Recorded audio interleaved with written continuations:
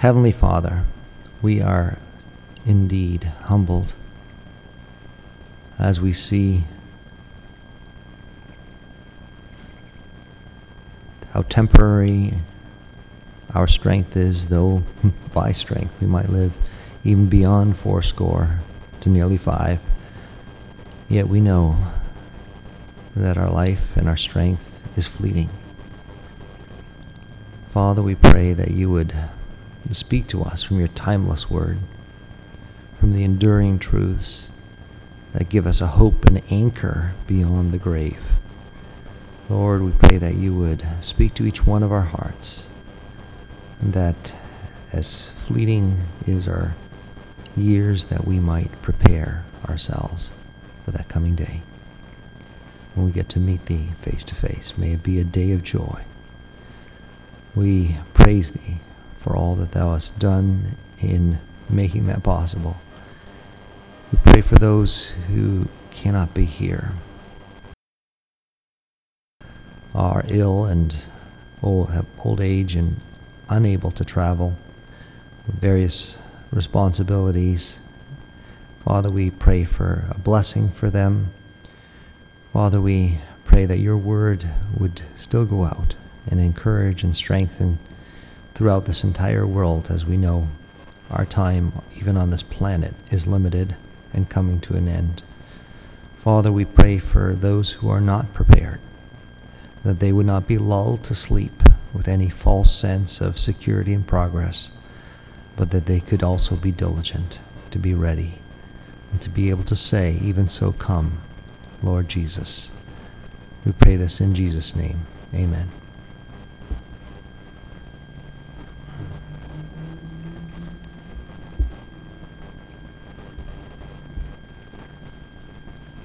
I'd like to read just a few verses from Proverbs, the book of Proverbs. A few verses from the 15th chapter, and then also a verse from the 17th.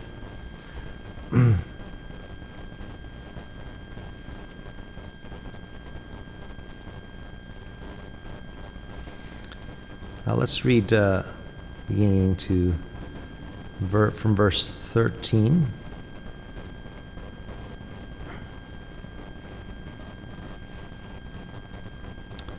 Proverbs chapter 15, beginning to read at verse 13. A merry heart maketh a cheerful countenance, but by sorrow of the heart the spirit is broken.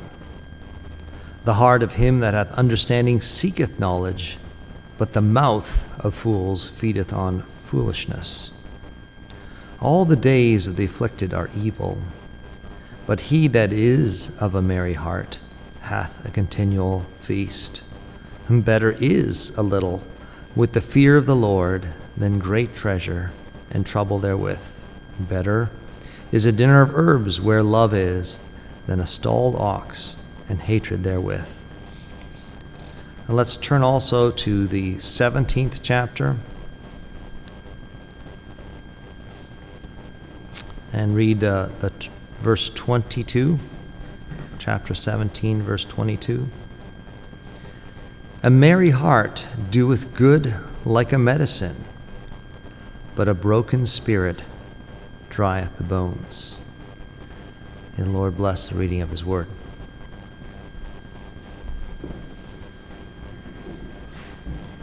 Let's kneel together in prayer.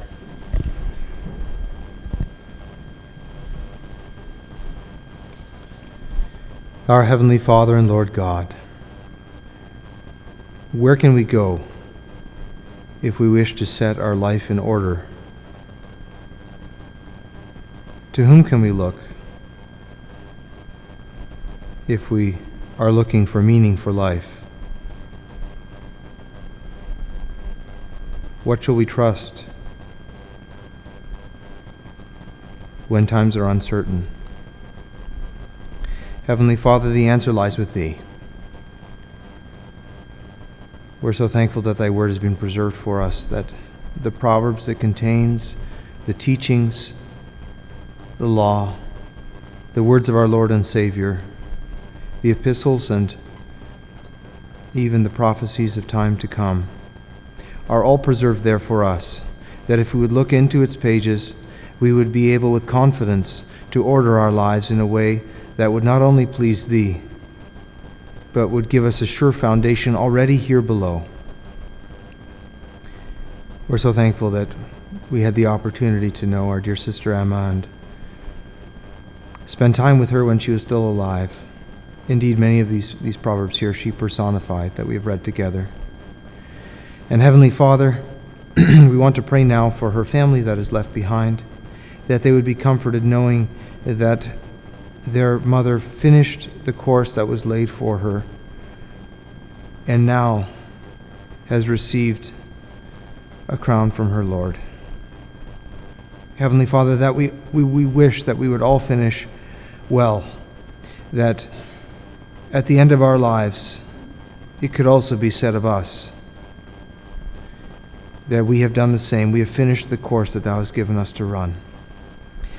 Help us to remember these things now, dear Lord, to be careful with the choices we make, to place things in the proper priority, that day would not sneak up on us and catch us unaware, but that we would be prepared and ready and be able to say, even so, Lord Jesus, come. Dear Lord, we also want to pray for those that have lost loved ones in other places. We're mindful of our sister Elena and for the loss of her brother. Dear Lord, provide comfort and peace for her and for the family, knowing also that a life that rests in Thee is a life well lived and is one that has surety even into eternity. Be with those that are preaching the gospel, Heavenly Father, in places perhaps far off from this one, that are suffering great persecution at the hands of evil men because of the gospel. Dear Lord, be with them and strengthen them. Provide for their needs, and may Thy truth continue to go forth until Thou would return. Be with our brother as he would speak the word now to us and meditate on it.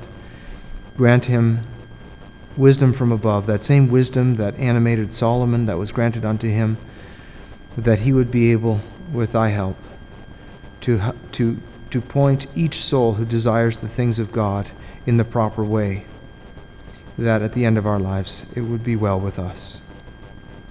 Be with us now, dear Lord, and bless the time that we spend here together. In Jesus' name we pray these things. Amen.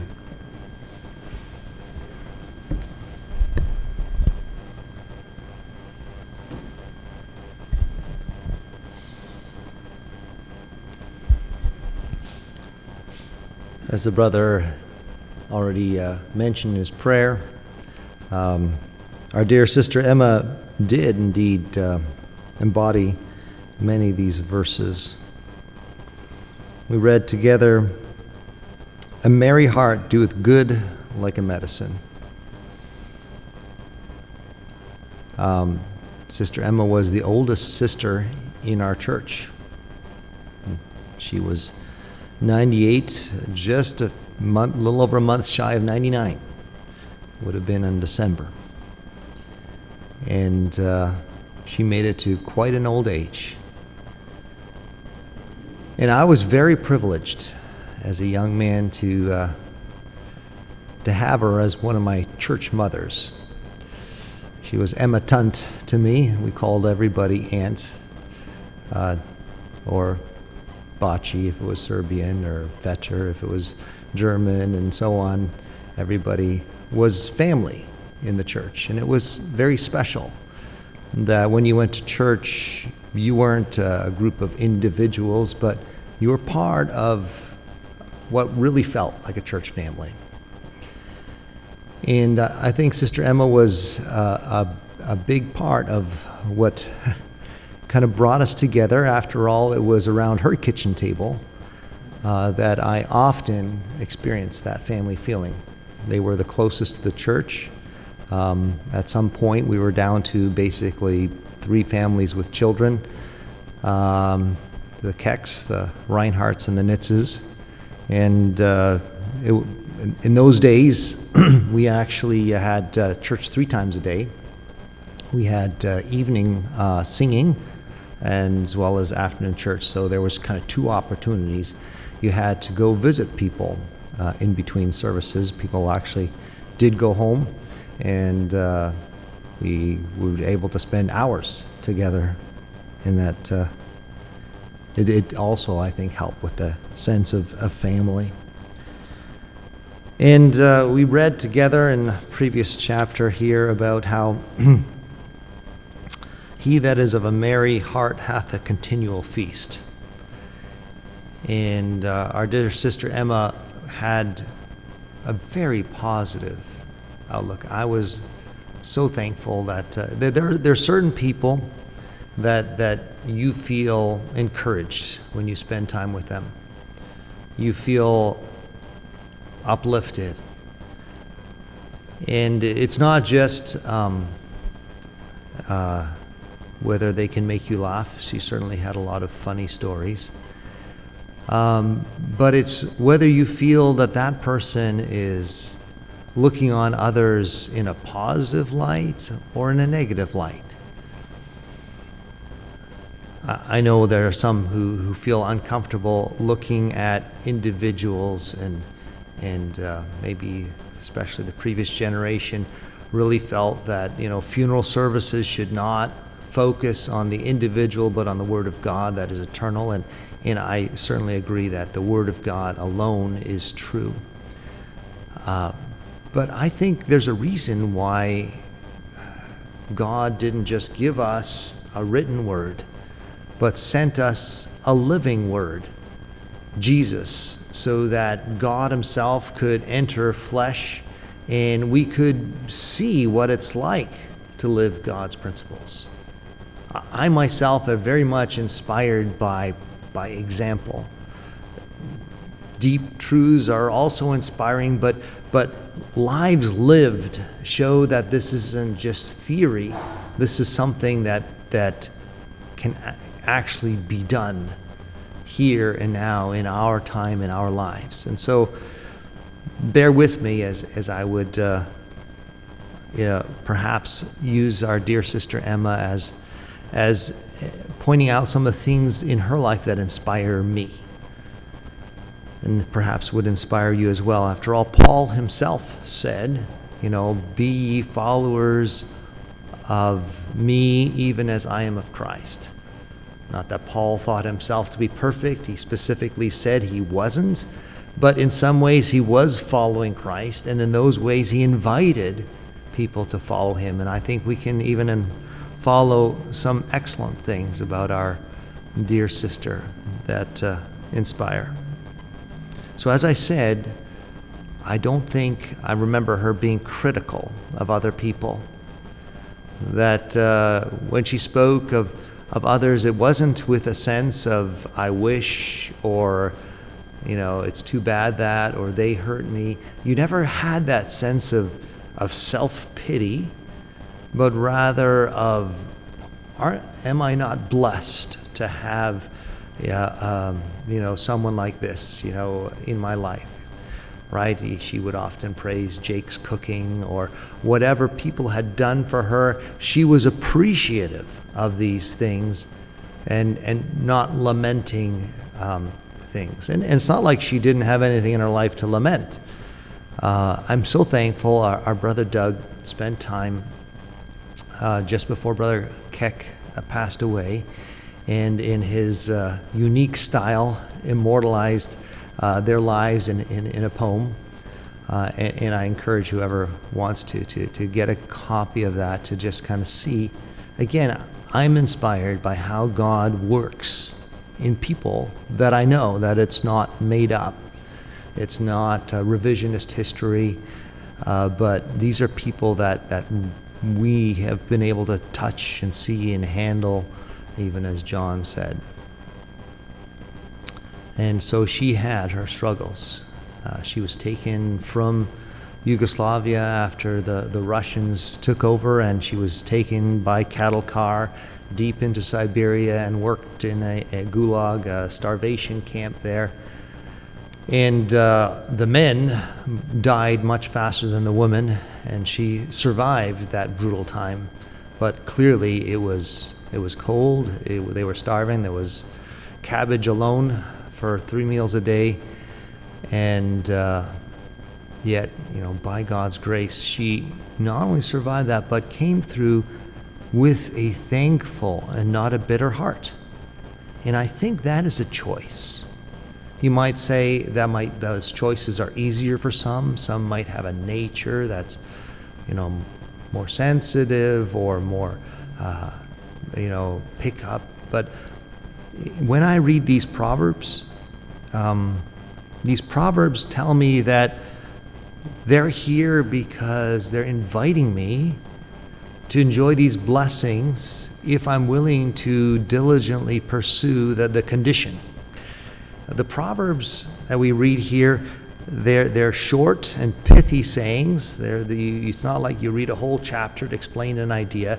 You have in one little half a verse or a full verse, and typically it's in this contrast style. You've got some wisdom packed in there that you can meditate and chew on for a long time. So we see here that a parallel verse here, the merry heart maketh a cheerful countenance, but by sorrow of the heart the spirit is broken. And we had read together, a merry heart doeth good like a medicine, but a broken spirit drieth the bones. So Solomon, in his style, he's contrasting two different choices. You can say, well, I have no choice to be merry, or I have a choice to be broken spirit. Life has happened to me. All these negative things have happened to me, and they have made me to be depressed or to have a broken spirit. And, again, the Proverbs are generalizations. It's not true of everyone. When it says that merry heart doeth good like a medicine, that doesn't mean that laughter is necessarily going to cure cancer. Science might show that it can help us to recover, that it has positive effects like a medicine, but it's not a guarantee. But yet, there is an opportunity for us to apply wisdom, to make these choices. Each one of these verses has a choice in it, right? The scorner that loveth not one that reproveth him, neither will he go unto the wise, the previous verse, is giving us a choice, right? When I am corrected, reproved, am I of the scornful type that say, how dare you criticize me? Do I get defensive? Do I resent the fact that someone had the audacity to point out my errors? And so then I'm making a choice how to respond to that, and I am being foolish. I will not go to the wise and learn. I will suffer the consequence that my pride basically is isolating me from help, from wisdom, and is condemning me to a path that, Proverbs, it's lots to say about the negative consequences of rejecting people's correction. So in the same way, when we go through hard times in life, as our dear sister Emma has, we have a choice. These things can break us, or we can choose to be grateful and thankful and even joyful despite the things that happen, because it's very much what we're focused on. And I can see this in my own life. I can see, if someone has disappointed me, and am I focused on that disappointment? How could they? It's not fair. And I can work myself into, this self-pity mindset, this I deserve, this injustice. We can kind of see this kind of spreading through a whole society, this sense of the chip on the shoulder and injustice, and we even take on other people's injustice and are offended on their behalf, as if that is going to help them. We read here that actually, no, having this broken spirit is making you weak. It's drying up your bones. The Bible talks about, if it talks about the prosperity that, your marrow, and there's now scientific basis to that, is where you get your strength and health. And, as that is weakened, as you get older and your bones become fragile because you no longer have that strength, that's the picture that we're seeing. This is what being down and having a broken spirit and feeling a sense of despair, a sense of things just aren't going to get better. I have no hope. I am condemned. All this sort of, I've given up. That's what kind of brokenness is implying. Whereas the merry heart is rejoicing in the moment, is being thankful in the moment. And that's why for the merry heart, we read here, it's a continual feast. Because the merry heart's always surrounded by lots of food? Not necessarily. It's because the merry heart is thankful in whatever situation it is in, and therefore, for that person, it's always a wonderful day to be alive. For that person, it's always, there is something to be thankful for and something to be rejoicing in. And therefore, there is a feast. Now, we're very thankful that with Sister Emma, there often was food. I have to say that. I spent enough time around that kitchen table to enjoy her pot roast and French fries and salad that was there every Sunday. And then at Lake Simcoe, there was the very special occasions where she would make homemade donuts, and the entire neighborhood would be flocking to her door for that fresh treat. And she would, anyways, have funny stories about the boy who always wanted the last piece. It wasn't me, honest. It was someone else. But she did make a life joyful with the feast, not only of her hospitality, but the feast of a heart that was appreciative as opposed to saddened by their circumstances. Now, Mary, in the context of, okay, maybe I'll say this first. Merry heart doeth good like a medicine. It's often the Bible says something to be true, and later on we discover through science that, surprise, surprise, it's true. As the designer has told us, this is how we are designed. And then as we look and we find out, yeah, it actually bears out with observation. And so there was a survey of 160 medical studies that showed this principle to be true. That as we would choose to be happy and thankful and joyful and even laugh, that this would be something that actually has a measurable effect on our health. And who knows, maybe that's why our dear sister lived to be 98 plus. There was a section of the Reader's Digest, which next generation have no clue what that is, but my father was a very avid reader of the Reader's Digest. This was, before the internet, and where you actually got news and quality articles about what's going on in the world in print form. I know that's hard to imagine.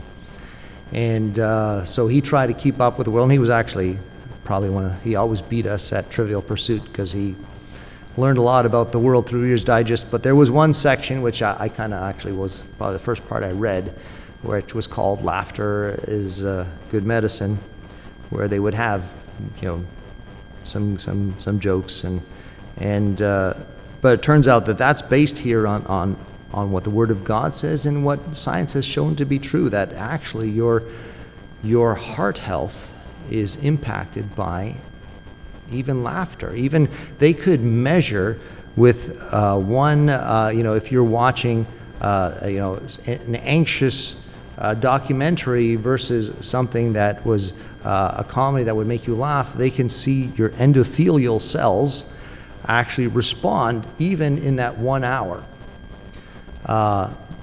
and so it's not only your heart health, your veins, your there's your inflammation that is affected. There's a number of things they have actually measured that show that when we are rejoicing, that it is physically good for us. And this is also not surprising, because it was kind of the Greeks that kind of separated your body from your spirit and from your soul, and that, that's just something that was less, and we should abstract ourselves away from and just think about, the abstract ideas. But in God's mind, we are three. We are body, soul, and spirit. In the Hebrew mind, this was an integrated thing, and even in heaven, it's not like we'll leave our body. Well, this particular body is corrupt, but I will receive a new body. That the bodies are how God designed me to be. And even in heaven, where things are perfect, I will have that redeemed body. It won't get old and have dementia and become tottering and prone to falling and all that kind of negative things of corruption, but it will still be a body. And so the fact that a body and your soul and your spirit impact each other is understandable. It's biblical that we are a whole person, and that when we only focus on one narrow part, and I might say I'm really spiritual, but I neglect the body, then I am neglecting what God's given me responsibility to take care of. Or, I'm really, focusing on exercise, which profits little, and abandoning the spirit. There's a hole. Now, it still profits. It still profits that we think right actually helps our physical bodies. When we take care of our bodies, it helps our spirit to have a clearer mind, to understand things, to not have these things that kind of even bring down our energy and even our mood, because we're not taking care of our physical bodies. So the integrated whole is a biblical concept. Now, that we just say, well, there's all kinds of comedy, and is laughter really a good thing? And what about the scripture in Ephesians that tells us that not by jesting, which is inconvenient, that there's some kind of jesting that is actually negative and should be avoided? So maybe is all comedy a good thing? I do remember with Brother Doug, I don't know, it was 20 years ago, we studied something called Learn to Discern, where it was a series, and this session was focused on entertainment. And again, this is going to seem archaic to some of the younger generation, but there was a time where you couldn't just watch what you wanted on demand. You actually had to follow a schedule, and the TV had certain things at certain times. And if you wanted to watch your favorite show, you had to watch it on Thursday at 7 p.m. or something like that. And so we went through, and if you missed it, you had to wait. There was a rerun a few years later, and if you had seen it, you'd have to watch it again. It was so inefficient. People wasted so much time. Nowadays, people don't waste much time on media, because they know exactly. Okay, we know that's not how it works. We actually waste more time on media, even though we can efficiently find whatever we want. But anyways, the point was, we were looking at discerning just one day's programming. Brother Doug kind of analyzed each one, and there were some that seemed, well, it was just comedy. But yet that comedy was the thin edge of the wedge that was bringing in issues about, thinking differently about, in that time, 20 years ago, the social engineering was, we're going to get people to accept homosexuality and lesbianism as normal and positive by first getting you to laugh. And you engage with this comedy, and then because you laughed at it and you could relate to these characters, eventually, and here we are 20 years later where, it worked. Society has been socially re-engineered. And what we thought was impossible back then now is just the water we're swimming in. We can't imagine it differently. You can't dare say anything, or you will be canceled, or worse. So comedy can be a tool of the enemy.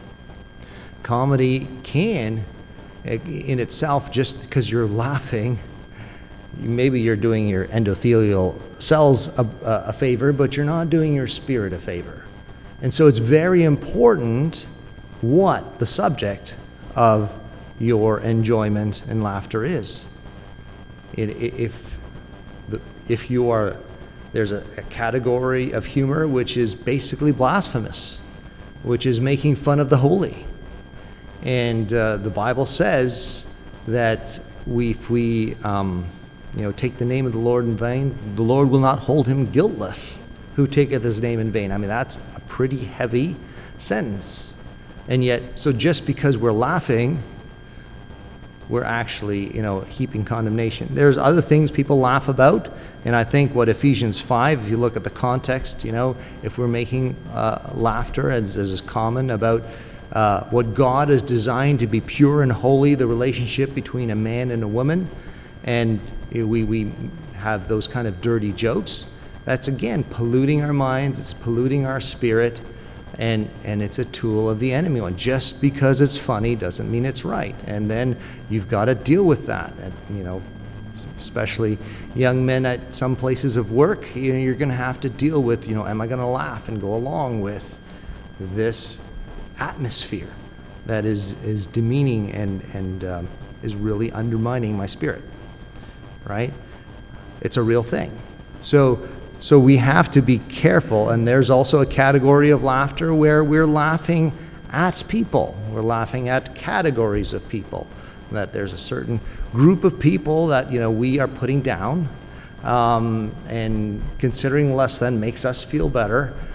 And that is, again, these are people that are created in the image of God, and just because they may look, act, talk differently than you, you are basically, again, putting down the image of God by putting down these people just to make yourself feel better. And we need to be very careful about what we're laughing at. There are people where laughter is a way of escaping reality, is a way of it's their way of being accepted. If I can make people laugh, they will enjoy my company, and therefore I will find my way into a social acceptance. It's a form of insecurity, almost. And you can see that laughter is a thin experience where the person is not genuinely happy. The person may be anxious. The person may, that the smile, the cheerful countenance is not coming from a merry heart. Notice it wasn't saying a merry mouth, right? The mouth has to follow from the merry heart. And the heart, it has to be rooted in something that's lasting, as opposed to just, something that's coming out of our lips to gain social acceptance. And so we come to the root, the heart of the matter, right? Why can we be merry no matter what the circumstances? Or as we heard, as a better term, because merry in scriptures sometimes can be in a positive context, as we read here, or sometimes people were just looking for that temporary thing. And even the science shows that when you laugh, you do your body good for a short period of time. But when you are negative, the impact is longer. There's a skew, if you will.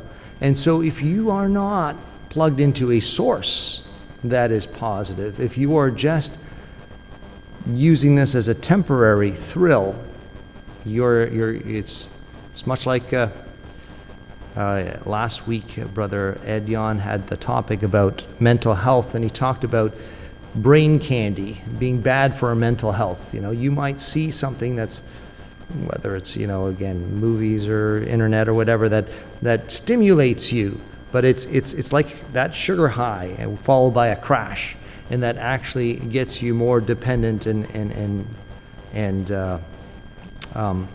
long term brings you down. Is bad for your mental health.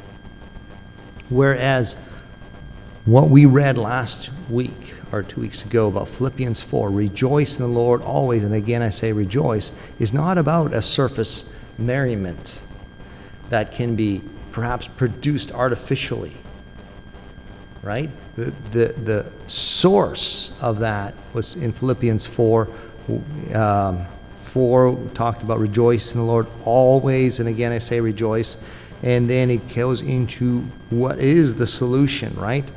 That to be anxious for nothing, right?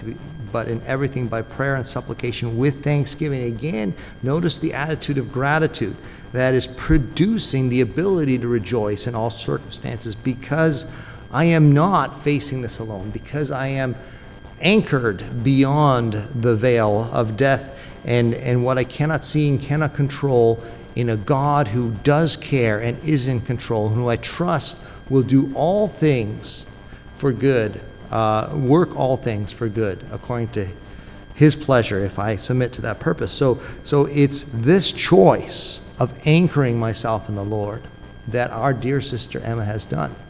And it was not just an experience as a young woman, but something that she was able to maintain for those 98 years, to maintain when she was 15 years a widow, to maintain in the presence of failing health and weakness, to maintain, in post-war years, and she was a single woman for well into her 30s. She had lots of struggles in her life, but yet, because her roots went into rejoicing in the Lord always, that's where the merry heart was fueled. Not in a social media stream that had funny things in it, but in a Lord that loved her and that was in control, and that was able to she was able to cast her cares upon her. And those cares were many. And yet you did not see those shoulders bowed down with care. You saw those shoulders erect and rejoicing in a Lord that each one of us can as well. May the Lord bless His word.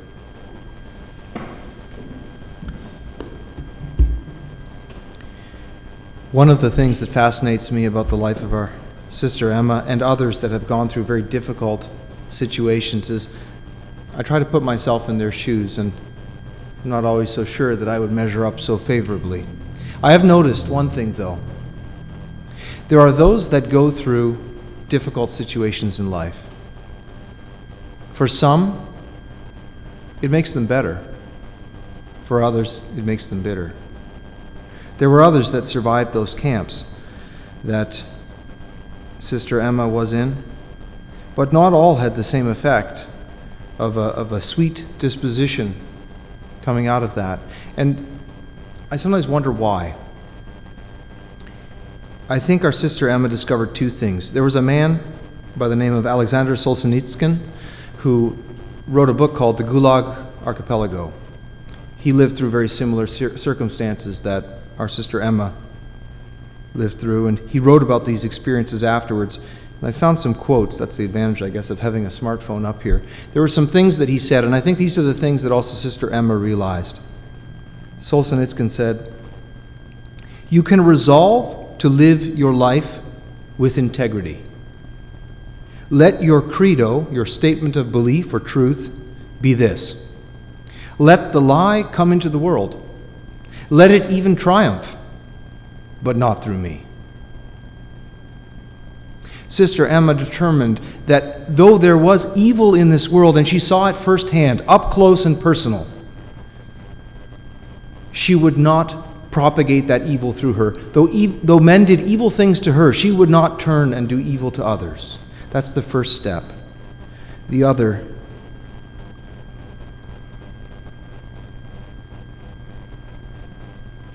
This is a little bit longer quote, but bear with me, please, and listen. Gradually, it was disclosed to me that the line separating good and evil passes not through states, nor between classes, nor between political parties either, but right through every human heart and through all human hearts. This line shifts. Inside us, it oscillates with the years, and even within hearts overwhelmed by evil, one small bridgehead of good remains.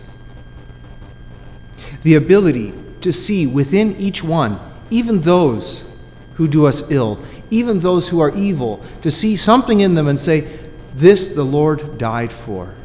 This person also is redeemable. That will change your outlook on life.